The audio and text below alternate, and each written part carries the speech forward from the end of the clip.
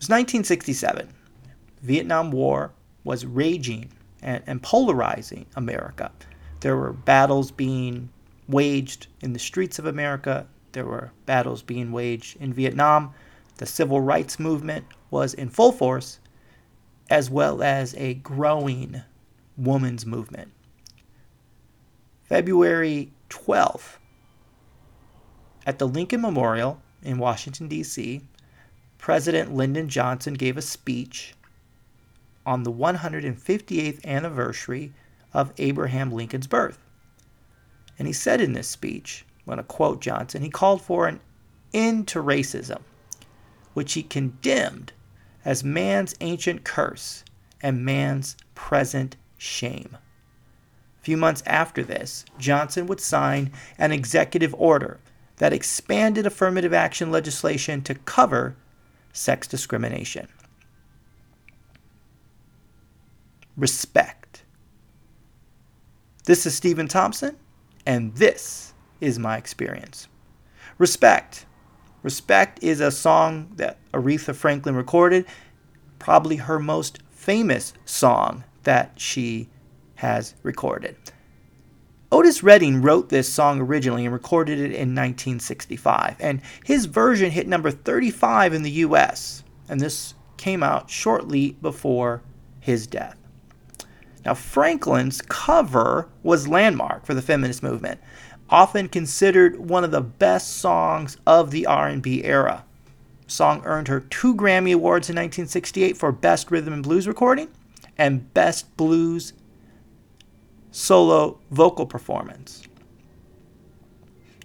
And she was also inducted into the Grammy Hall of Fame in 1967. 2002, the Library of Congress honored Aretha Franklin's version by adding it to the National Registry of Songs. And it was number 5 on Rolling Stones magazine's list of the 500 greatest songs of all time. Number 5, 500 greatest songs of all time. Also included on the list of songs of the century by the Recording Industry of America, also the National Endowment of the Arts.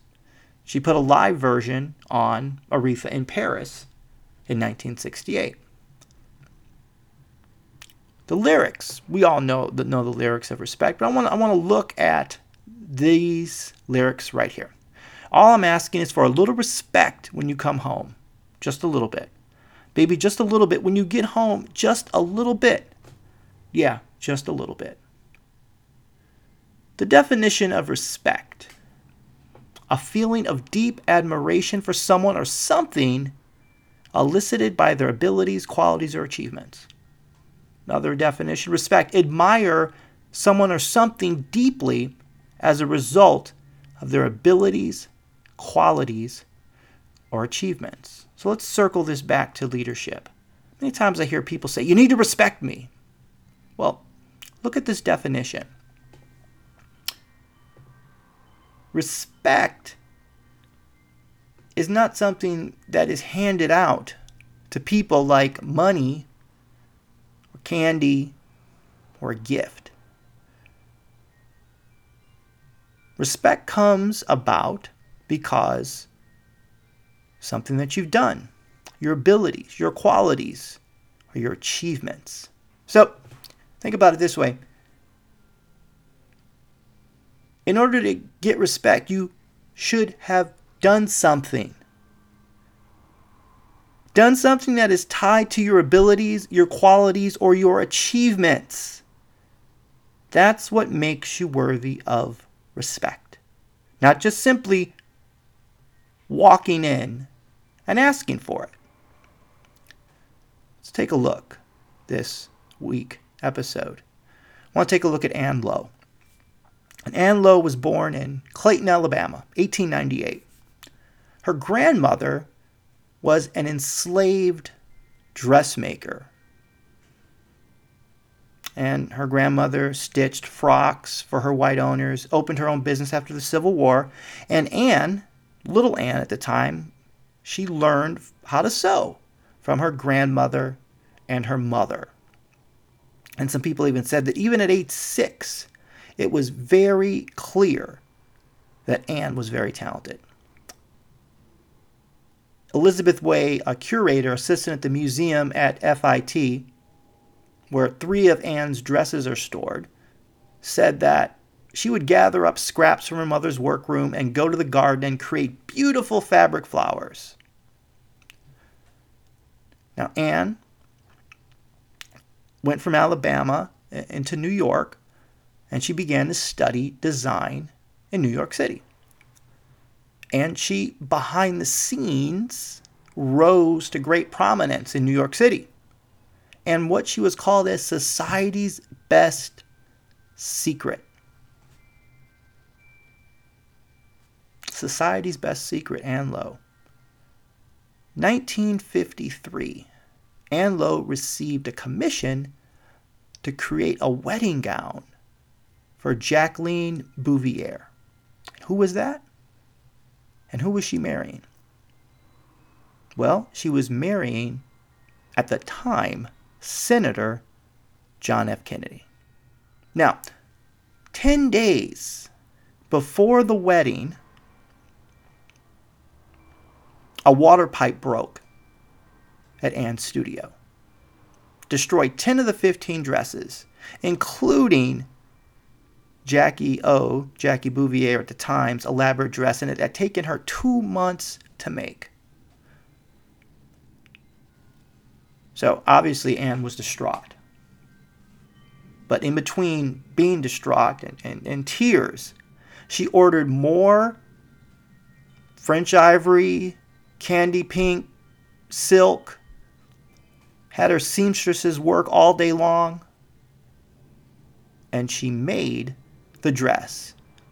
And Jackie wore that dress. And that dress was considered one of the most iconic dresses of all time. You can look up the dress and you'll see it. See that dress on Jackie O, and also on many magazines. And what you won't see on those magazines is Anne Lowe. Anne Lowe was kept behind the scenes. And it was said that throughout her career, Anne Lowe continued to work with wealthy clients. But those clients often talked her out of charging the hundreds of dollars for her designs. In fact, Jackie O's dress was only $500 at the time. In today's money, it would be $5,000. So she did this high quality work for people who were capable of paying market value, but they talked her out of it. Oftentimes it was said that Anne didn't even make a profit off of her designs. She admitted at the height of her career she was virtually broke. 1962, she lost her salon in New York City after failing to pay taxes. Same year, her right eye was removed due to glaucoma. Luckily, while she was healing, an anonymous friend paid some of her debts, and that enabled her to work again. She retired in 1972. 1981, Anne Lowe passed away at her daughter's home at the age of 82. Said she died broke and unknown. Now, luckily today, there's a collection of 5 of Anne Lowe's designs that are held at the Costume Institute at the Metropolitan Museum of Art. There's 3 that are on display at the Smithsonian Institution's National Museum of African American History and Culture in Washington, D.C., and several others were included in an exhibition on black fashion at the Museum of Fashion Institute of Technology in Manhattan. And this exhibit was in December of 2016. But let's look at that definition one more time of success. A feeling of deep admiration for someone or something elicited by their abilities, qualities, or achievements. Respect, again, admire someone or something deeply as a result of their abilities, qualities, or achievements. Was Anne Lowe respected while she was alive. And what is the criteria to respect someone? Because the definition says result of their abilities, qualities, or achievement. So we see Ann Lowe checks those boxes. She has ability, she had quality, she had achievement. Her work lives on today, but when she was alive, who respected her? The people who could have paid Ann Lowe the fair price for her dresses, for her work, for her talent, her skill, and ability didn't. Why didn't they do that? I don't know. I wasn't around then, but how is that respect? I'm not going to mention names, but we know of powerful men who were defrocked for shameful behavior and have gone on to have great careers, to make a lot of money, and they continue to work. We know of people who've been released from prison who sit on television today. But a woman who put together not one, but 2 wedding gowns after the first one was destroyed, she dies broke. Now, it's awesome that she's getting her due today, but what about when she was alive? Where were the people then who purchased her dresses that were seen on the covers of magazines, but those same people would not stand with Ann Lowe and take a picture with her? Respect the people when they are with you and not when they are gone. You know, as a leader, you can't just walk in and say, respect me. You need to have abilities and you need to have talents that warrant it. And you shouldn't just be simply looking for respect for yourself. Why? You know what? Guess what the people you work with have. Look around your organization, the people that you lead and the people that you work with.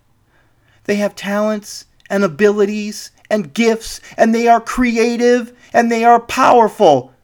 Sometimes when I look at org charts, I wish there wasn't this top-down org chart that started at the top and then went down. I wish an org chart were a circle, because you could see everybody and you could see all the talents and the abilities of everyone in the organization, and we could lift up everyone in the organization and give them the respect that they deserve, and you too would get the respect that you deserve as a leader, because we would see your talents and abilities too. We shouldn't just be looking up, we should be looking around. Go outside and look around. What do you see when you look up? Yes, your vision is limited when you look up. You see the sun, you see the clouds, but you may also be missing what's around you. And that's why we need circles, I think, more. We need to have our peripheral vision increase so that we can see everything that's going on around me.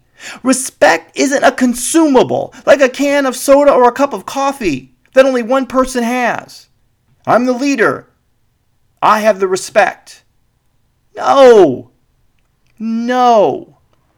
You may walk into the organization, but there are people in the organization who are already there who are worthy of respect as well. And you need to live out that definition of respect. So instead of wanting respect or desiring respect, live it. Live it. Respect is something to live. It is not something to ask for. It is not something to demand. It is something that you live, and it's something that we need to give back to other people. Lyndon Johnson said that racism was man's greatest shame. And racism is still shameful. And I can't get into a rating of horrible things that occur in this life. But I can tell you that it's shameful the way women are treated. You know, my goal this month was to introduce you to women who made a difference and to honor them. But let's not wait till someone has passed away before we take time to honor them. Here's a challenge. There are great women with talent and abilities that are in your workplace, and those women are mothers, sisters, daughters, and they deserve to be treated with respect. They're not commodities. They are not commodities. They are not consumables. We should never have to have a hashtag #MeToo movement where women share the horrors they experience. And they're courageous people for having the courage to share those experiences. But shame on those who perpetuated that. You know what? If there's ever a Me Too again, it should be around women sharing about the work they do, the contribution they make, and the change they seek to create, and that good that they put in the world. Respect! This is Stephen Thompson, and this is my experience.